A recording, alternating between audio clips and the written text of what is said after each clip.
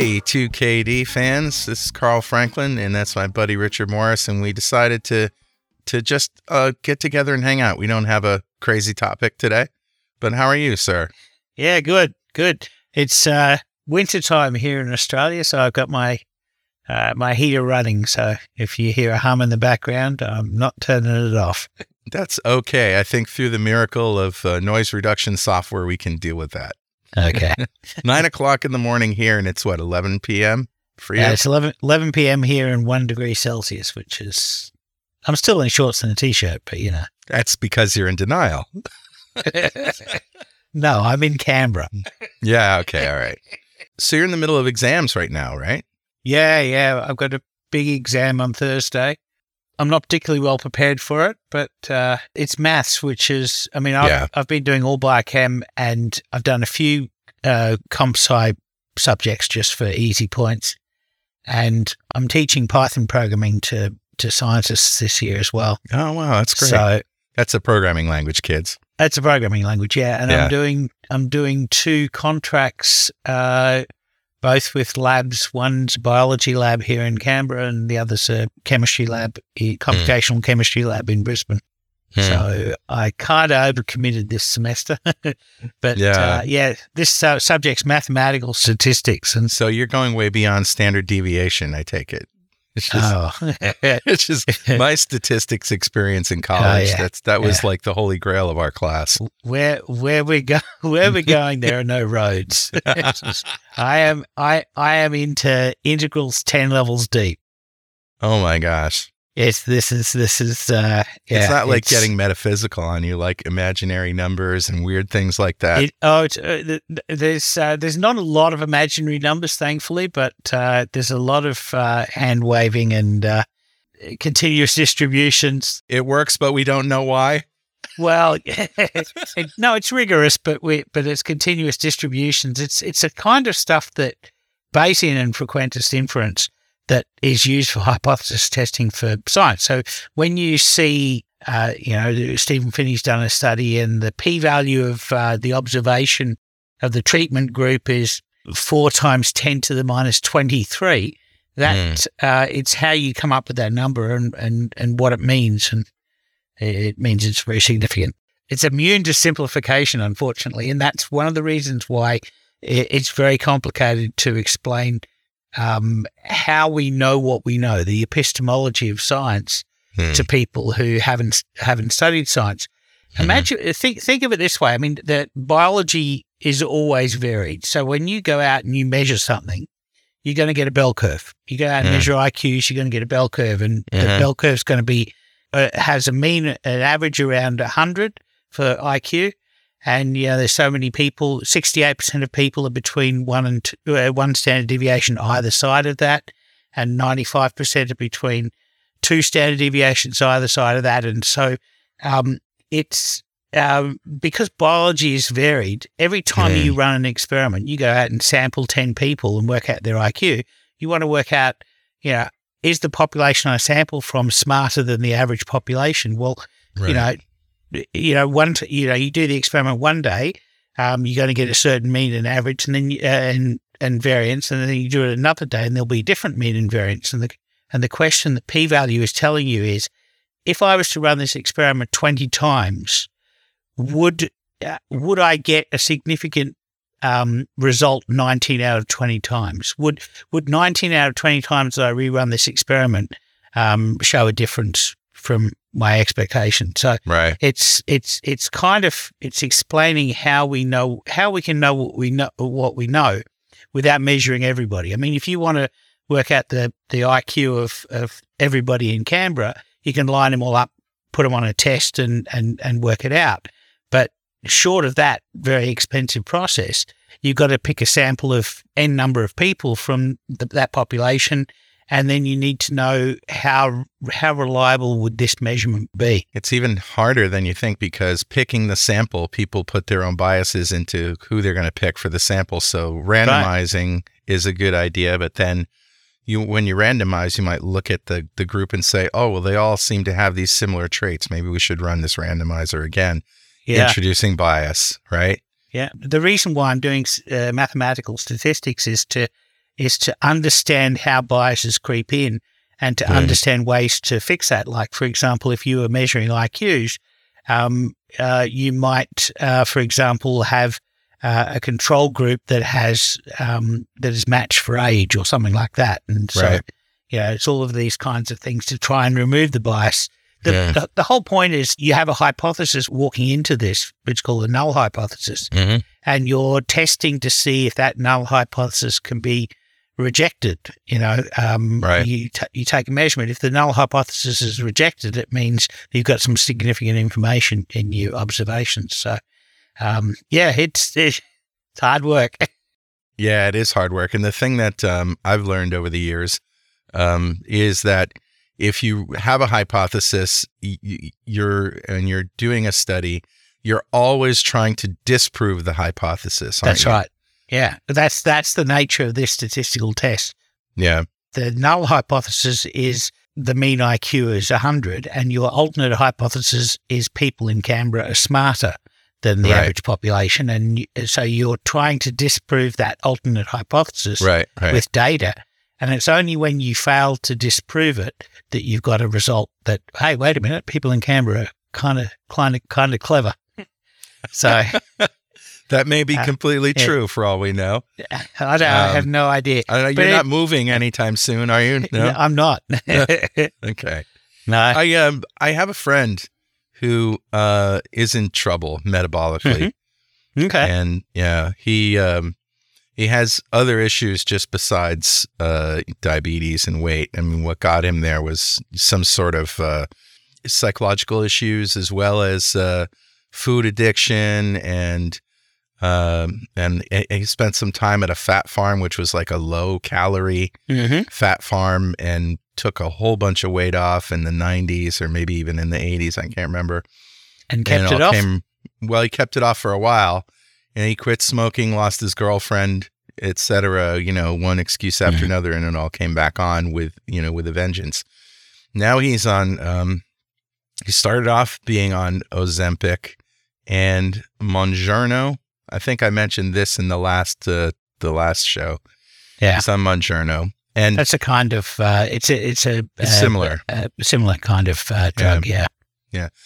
So he, unfortunately, he doesn't have a guru such as you to trust when we in the capacity to understand science when he comes across it. So he really just has to find people to trust, and then go with their instincts or go with their information.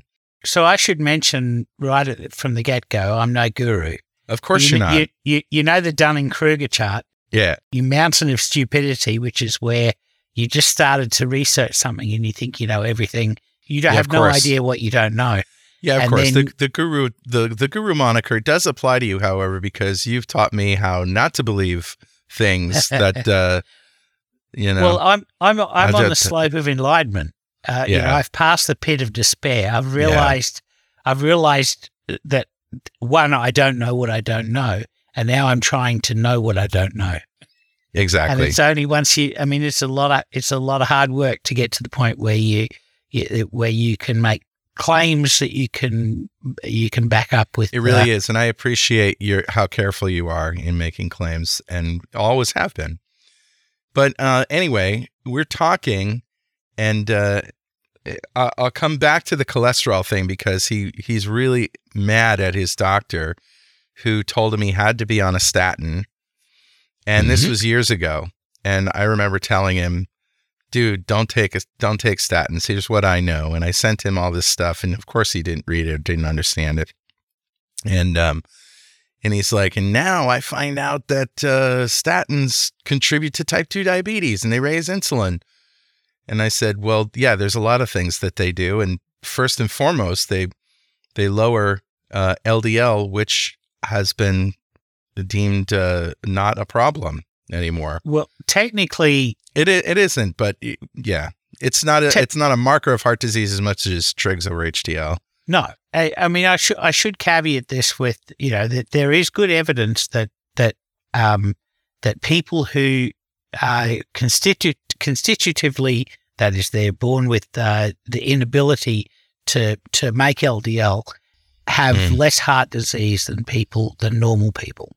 Okay. And you can look at it's called Mendelian randomization. You can look at these people with knockouts in genes that are required for having normal to high levels of LDL, and you find out that they have low to normal levels of heart disease. Right. And so there is some foundation for the belief that and a nuanced modern foundation for the belief that if we could only reduce LDL, we would reduce heart attacks. Yeah. But in fact, there's also good evidence that, for example, women over 50 who have higher LDL live longer. Right. And there is good evidence for the fact that, I mean, we've conserved the ability to make LDL. We're one of the few animals that does. And there's a reason why we do that. And that reason is that humans are predominantly fat. They're fat burners. And it's how we buffer most of our energy. It's how we feed, it's one of the ways that we feed our large brains and survive winters and the like. And so the job of LDL is to take fat or fatty acids in bound into triglycerides through circulation because they're not water soluble, so they have to be carried in something, and that something is just LDL, is how it goes from our diet and from our liver to our fat cells and to any other cell that's willing to burn fatty acids for energy. Yeah. It's like observing that a river is full of boats. Right. You can also make the inference that that river is important for carrying the cargo of those boats, through the land. Those boats themselves aren't inherently dangerous. Yeah, we've made inferences about the existence of LDL in the bloodstream, that it causes things, not that it's a result of things. Well, it's also that the cholesterol that builds up in our arteries, in our arterial wall, comes from LDL. And so people have it's just a simple, people have jumped to the conclusion that, well, if we have less LDL, there'll be less cholesterol in our arteries. But the point is that there's a reason why your cells are accumulating cholesterol and not getting rid of it. And that reason is that the cells that are picking up LDL particles from the arterial wall are macrophages, and they harvest damaged and oxidized LDL whenever insulin is high. And they take the contents on board, and those contents are triglycerides and cholesterol and other lipids. And those cells can use the triglycerides for energy, but they can't do anything with the cholesterol. So the way that the body, or the way that we've evolved to get rid of that cholesterol from these cells and excess lipids is to package them into a different carrier called HDL. And we do that when insulin is low. So it's the loss of that ebb and flow of insulin going high after you eat a meal and then low between meals. The loss of that is what I believe causes heart disease. And so the LDL is just, it's the guy bringing the pizza, but it's not the fact, pizza. It's the fact that you're not throwing away pizza boxes that's causing your hoarding issue. Right. It's not pizza delivery boys causing your hoarding issue. Right. And that just again, it's a nuance, right? It's it's looking into it a little bit further than just, there seems to be LDL here in, stroke victims or whatever, high LDL. Let's find out. Yeah. Let's reduce it. The great analogy, I can't remember who made it on our show a long time ago, but was, there always seems to be a lot of fire trucks and firemen at a house fire. Yeah. Maybe if we just got rid of all the firemen, we wouldn't have any fires anymore. Yes. Yeah. All right. Let's move on, because my next topic I want to talk about is this article that my friend again just happened to mention on the phone. We're just talking. He says, I even saw something that says keto causes insulin resistance. And I said, what? He said, yeah. And I said, you better send me that link, and what he sent me was actually a Google search to a bunch of things, But one of them was this article in simland.com. And it doesn't even say keto causes insulin resistance. It says, does keto cause insulin resistance? The truth. And I said, well, I kind of read it, and, they're trying to pull it apart here. But I said, what is this really? And I sent it over to you, and you actually did the Richard Morris treatment on it. Actually, in a bit. What does the article say? So Simland is a kid from Estonia who started writing books about ketogenic diets. I want to say about like 10 years ago. He must have been like 17 or 18 years old, and he would talk at conferences. He's telegenic, and he's well-meaning, but he's not a scientist. He's an anthropologist. Okay. Which means he seeks to understand human nature and to tell stories about human nature.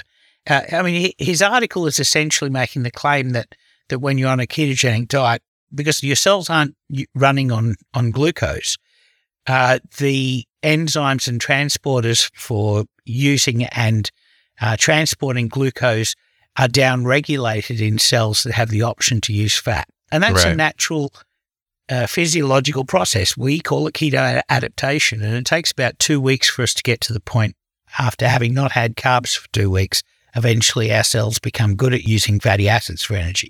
But there's a cost involved in upscaling one part of your machinery, and that is that expense is taken up by downscaling all of the things that you're not using. So all of your muscle cells that were burning glucose when you're eating a meal with high amounts of glucose, now they're burning fatty acids. They don't need to use glucose so much. So they down-regulate their machinery for handling for transporting glucose. And so what happens if you're on a ketogenic diet, you do your keto adaptation, you're now burning fat, you're producing ketones, your brain is happy, everything is all fine, and then you have a donut.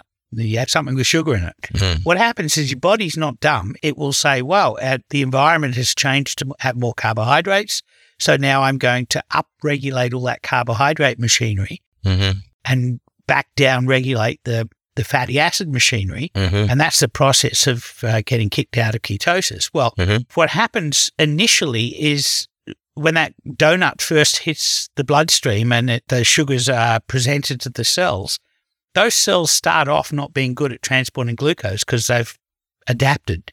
And so what happens is your glucose goes really high, and it looks like insulin resistance. But it's a physiological form of insulin resistance, not the pathological form that is the core of diabetes. The insulin resistance in type 2 diabetes is a chronic pathological form of insulin resistance. And because doctors they've got a hammer so everything looks like a nail. Right. That hammer is the ability to measure glucose, and it's in the diagnostic criteria of type 2 diabetes. Your glucose has to be unregulated. You have to have glucose over a certain level for a certain amount of time, and then you're diagnosed with type 2 diabetes. And so the assumption that Simland has made, and he's not the only one, a lot of people make this assumption that if your cells aren't drawing glucose out of the circulation fast enough, then obviously it's a problem with either you don't have enough insulin or you have so much insulin, but your cells aren't listening to it. And it's a little bit more nuanced than that. The actual pathological insulin resistance that happens in type 2 diabetes, it's a pathological form of the Randall cycle. So, and we can go into that detail if you want, but it's a long and complicated conversation. But so it's a different process than full blown insulin resistance, which can develop over years. Yeah. A keto adaptation will mean that you're not a good glucose burner. If you don't eat glucose for 2 weeks, then you'll become not good at clearing glucose from the blood because you're becoming used to the new environment. Change the environment and your ability to adapt. It only takes about 2 or 3 days, and any sign of this physiological insulin resistance goes away. So the ketogenic diet definitely does not cause insulin resistance, and it's a long, involved conversation, but I can explain it one day. Yeah, well, distill it down for the listeners. Just keep calm and keto on, right?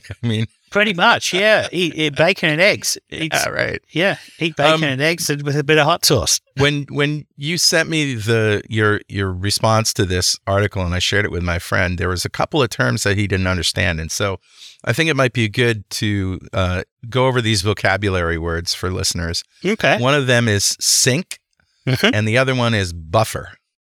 Right. So you'd probably understand the terms sink and source. Yep. In programming, when we're dealing with events, something creates the event, that's the source, and something is the target of the event, that's the sink.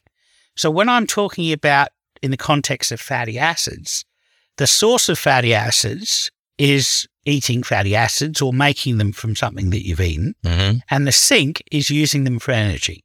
So we have a source generating them, and a sink taking them out of the body. Because the predominant way that we remove things that we no longer need from the body is through filtration, it's very difficult for the body to get filtration through the kidneys and urination.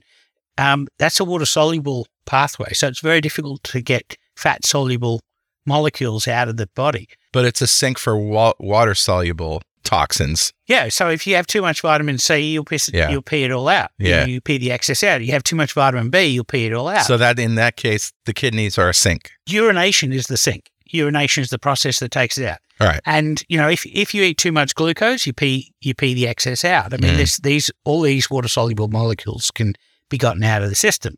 Fatty acids, however, aren't soluble in water.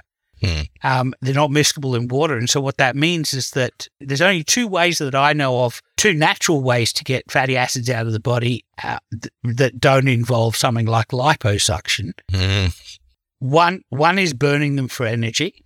That's one way, because we convert them into CO2 and water. Breathe them out. And make ATP out of them. And so we use them for energy. And the other way is lactation. Lactation is the only other way to get fatty acids out of the body, expressing them in milk. And that's a trick that is difficult for half of the population to do.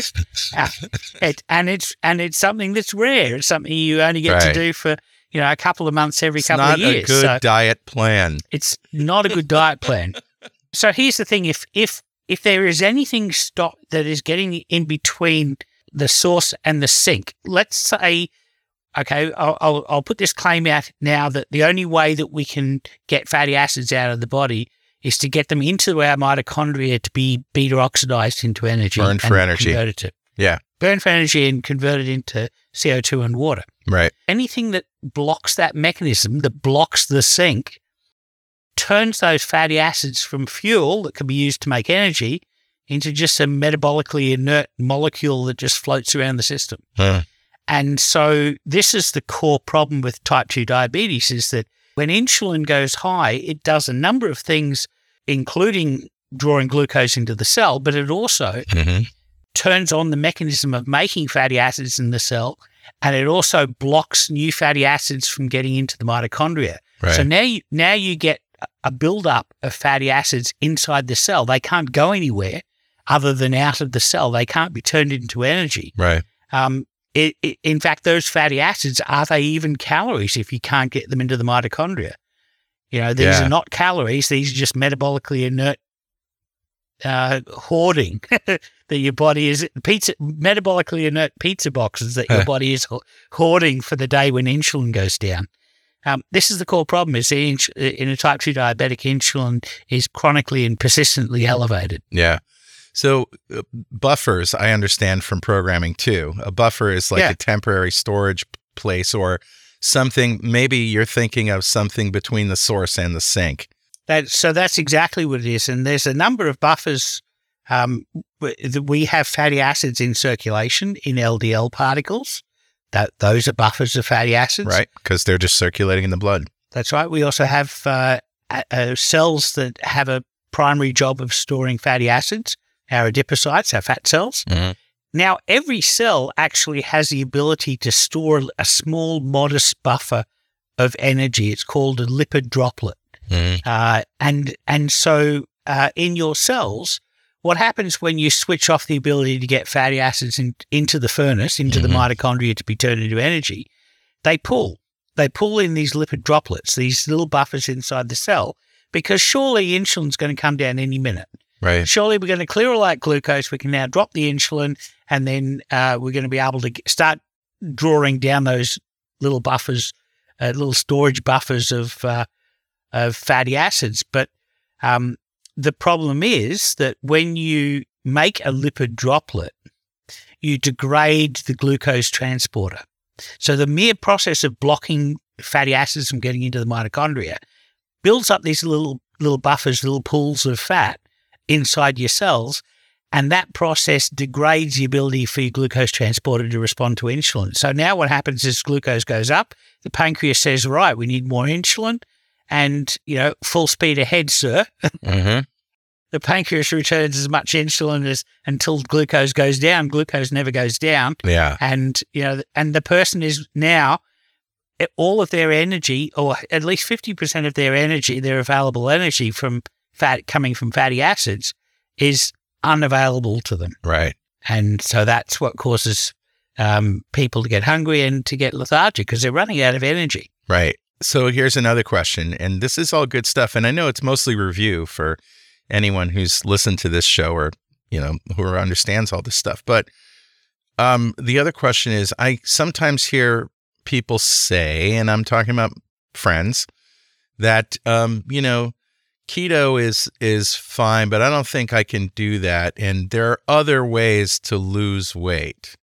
There are other ways to make your body burn fat than being in ketosis. Mm-hmm. Is that true? Yes, of course. If you stop eating, you'll waste away to nothing. Well, okay, but that's ketosis, isn't it? Well, you are in ketosis. Can your body burn fat without being in ketosis? So I don't know if you've ever seen, when going down a mountain range on a highway, every now and then, every couple of 100 yards, there'll be a little side road that goes up a ramp, and it's got gravel on it. And you might think to yourself, well, I wonder what those are. There seems to be a lot of these side roads. What they are is a method for a truck with broken brakes to suddenly slow itself down by veering off the road into these side roads. Yep. And so that is kind of what happens. That's why you're making ketones, because your body's good at regulating how much glucose it burns, but it doesn't have as many clever tricks for fatty acids. And so once the spigot putting fatty acids into your mitochondria is fully open, your mitochondria is going to be using fatty acids, and it's going to be going crazy. And it's in that process where the Krebs cycle is spinning so quickly that it can't use ATP enough. So what it does is it builds its own little buffer of beta-hydroxybutyrate. It's a ketone. It's a ketone. It's a water-soluble energy source. It is, and it's a molecule that the mitochondria can turn fuel into when it doesn't need all of the energy, doesn't need to convert all that fuel into all the energy. So it's like a little safety valve for the mitochondria to put some of this energy into a molecule that can then be easily transported out, because it's water-soluble, it's small, it doesn't need complicated transporters. It's transported with the same kind of transporters that transport lactic acid and a lot of other simple molecules. Doesn't need complicated hormones like insulin to be able to get it across cell membranes. And so it's a really useful side product of fatty acids. It's kind of like a half-digested fatty acid, I guess you could think of it as. But it's water-soluble now, and it can get across the blood-brain barrier. Right, so the brain uses these ketones for energy. Absolutely. The ketones can offset roughly 30% of the energy requirements of the brain. So brain still is an obligate consumer of glucose, but these ketones can give you a lot of energy to neurons. So the question is it possible to lose weight without ketosis? Well, yeah. If your cells aren't awash with energy from fatty acids, maybe the spigot's not open full, maybe it's open just a little bit, or maybe you're utilizing energy so quickly because you're exercising that you don't need to run your semi-trailer up one of these relief roads, then you don't need to make ketones. Ketones aren't specifically the magical mechanism of weight loss. Ketones just are a side effect of, hey, I'm burning fatty acids for energy. You burn fatty acids for energy, you're going to lose weight. I guess this is the question. Is there any other way to burn fatty acids for energy than to cut your carbohydrate intake? Can you be eating a high carb diet and still be burning body fat?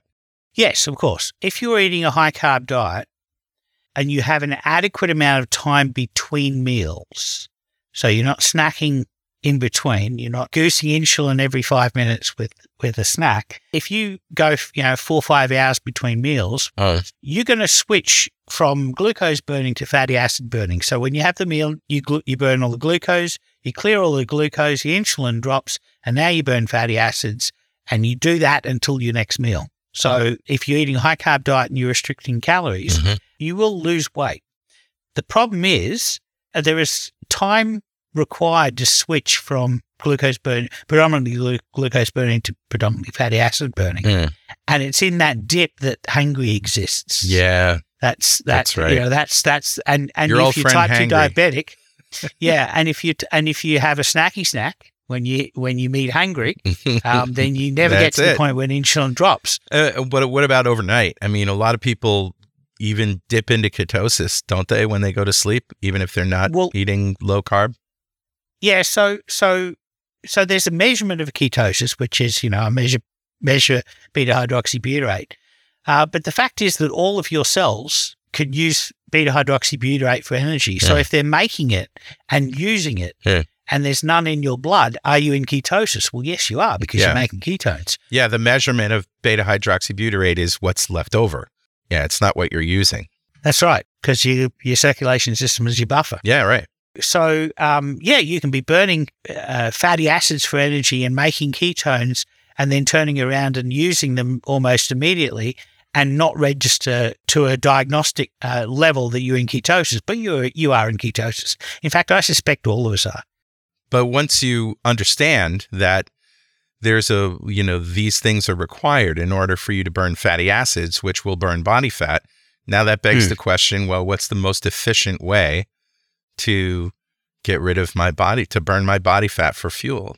And the answer is cut the carbs, lower your insulin, and use that fuel, fill up your tank, Think about all of the fatty acids in your body, in your adipose cells, in circulation, and on their way to the mitochondria. If they can get to the mitochondria in between meals, then the amount of body fat that you have will be the amount that your body tells you to replenish, essentially how hungry you're going to be for the next meal. Right. Okay, so the amount of body fat that you have on your body is a normal homeostasis. Your body is setting, given the past history of this animal and the environment we think it's in and how easy it is for it to get a feed and how much effort it has to do to give a feed and how much energy it needs to output, we're going to keep a buffer of X on this animal. Right. And so if you are able to burn fatty acids easily, then your body should naturally alight at that location. Yeah. The problem happens when you can eat anything anytime you want, when you can have bananas 12 months a year. When you turn into Betty White on the football field, you can have a Snickers and that'll get you back to going again. And, we're used now to, dietitians will tell us you have to have 3 meals a day. Well, that's not true. No. But they tell you have 3 meals a day plus 2 snacks a day. Yeah. And you perpetually keeping, it's like a boring day at the cricket where somebody blows up a beach ball and the crowd tries to keep the beach ball aloft. That's what you're doing to your insulin. You're spiking it up. Yeah, my friend that we're talking about went to a diabetic doctor or whatever, and they told him to basically eat 150 grams of carbs a day, spread out over like 3 major meals and 2 or 3 snacks. It's just unbelievable.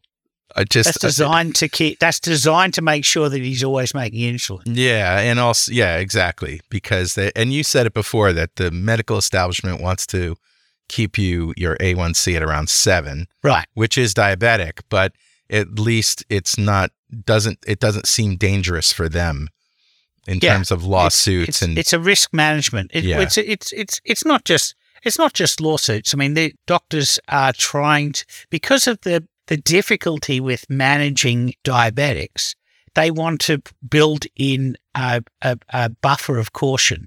They want to build in some leeway so that and people who keep their A1C to 7, they do a lot better than people who let their A1C get up to 11.5. That's true. Like I did.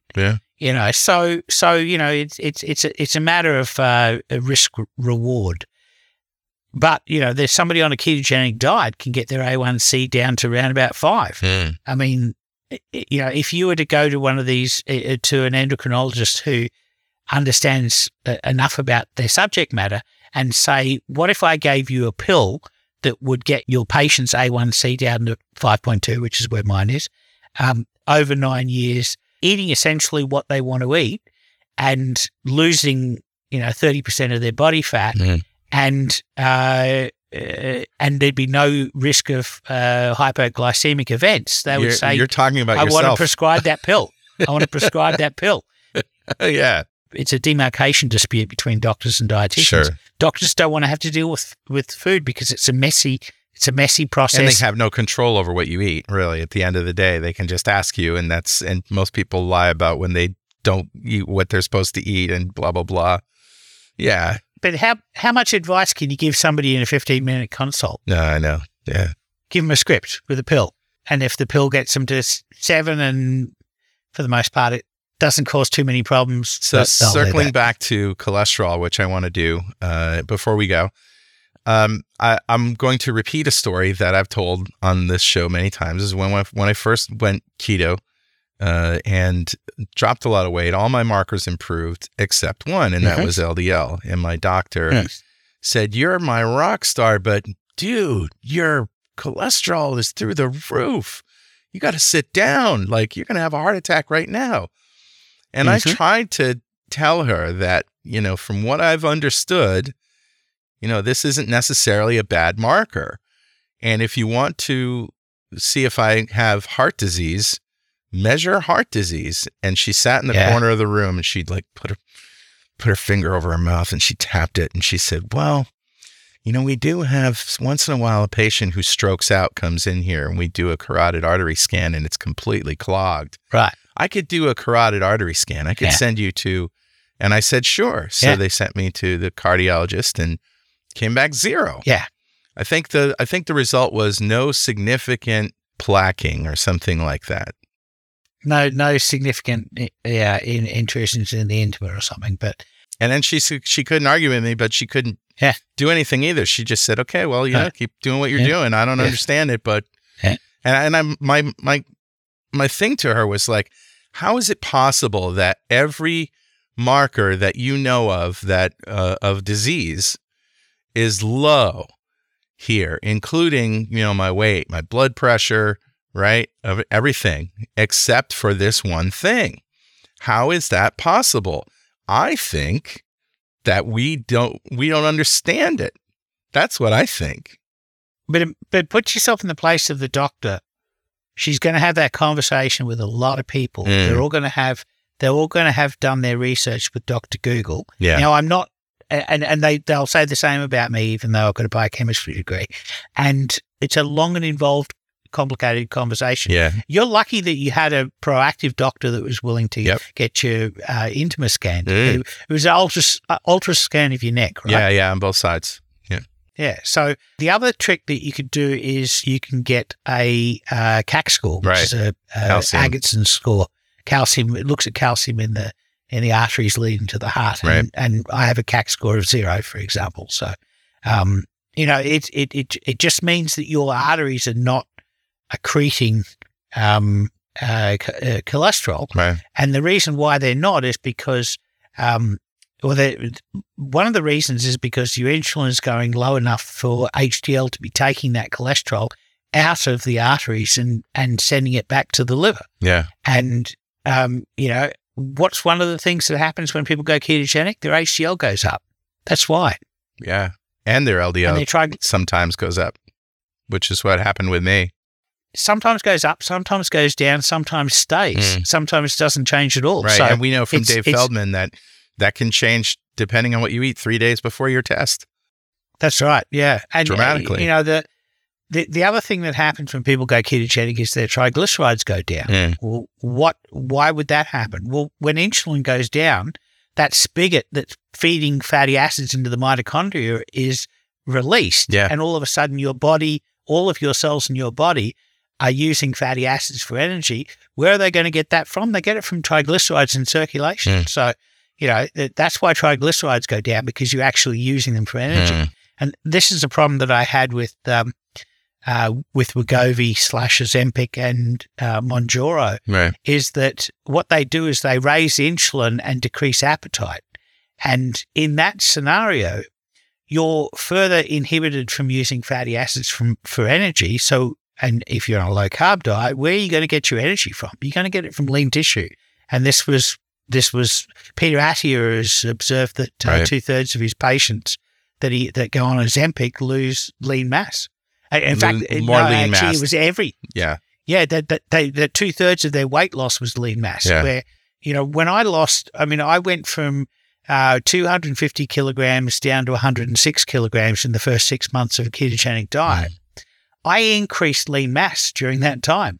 And if you talk to anybody who specializes in caloric restriction weight loss diets, they will tell you that's not possible. You should be losing a quarter of your weight loss should be lean mass. Well, it didn't happen in my case, and the reason why is because I opened the spigots. Right. I opened the spigots into my mitochondria so that they could use fatty acids for energy that had only been, clogging up the place up to that point, because there was no other way to get them out of the body, considering I wasn't willing to lactate. And that sounds like the final words here. Thank you so much. It really is helpful. I know, not just to me and my friend, but also to, the bunch of listeners who miss us and, miss hearing your voice, my friend.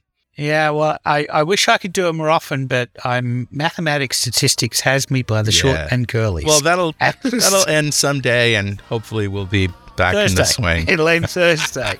I'm never going to do it again. Part of my problem is I'm a programmer, and so I'm used to automating the boring stuff. Yeah. And so I'm thinking about mathematics as a programming problem, and it's not a programming problem. It's a creative, abstract. It's almost a language problem. Right. So anyway, it's a challenge. Yep. It's my own cross to bear. But if I pass this subject, this will be the most proud I've been of my academic career, the hardest I've worked. Well, I'll definitely let you get back to work. No worries. Thanks, Richard. No worries, Carl. All right. We'll see you next time on Two Keto Dudes.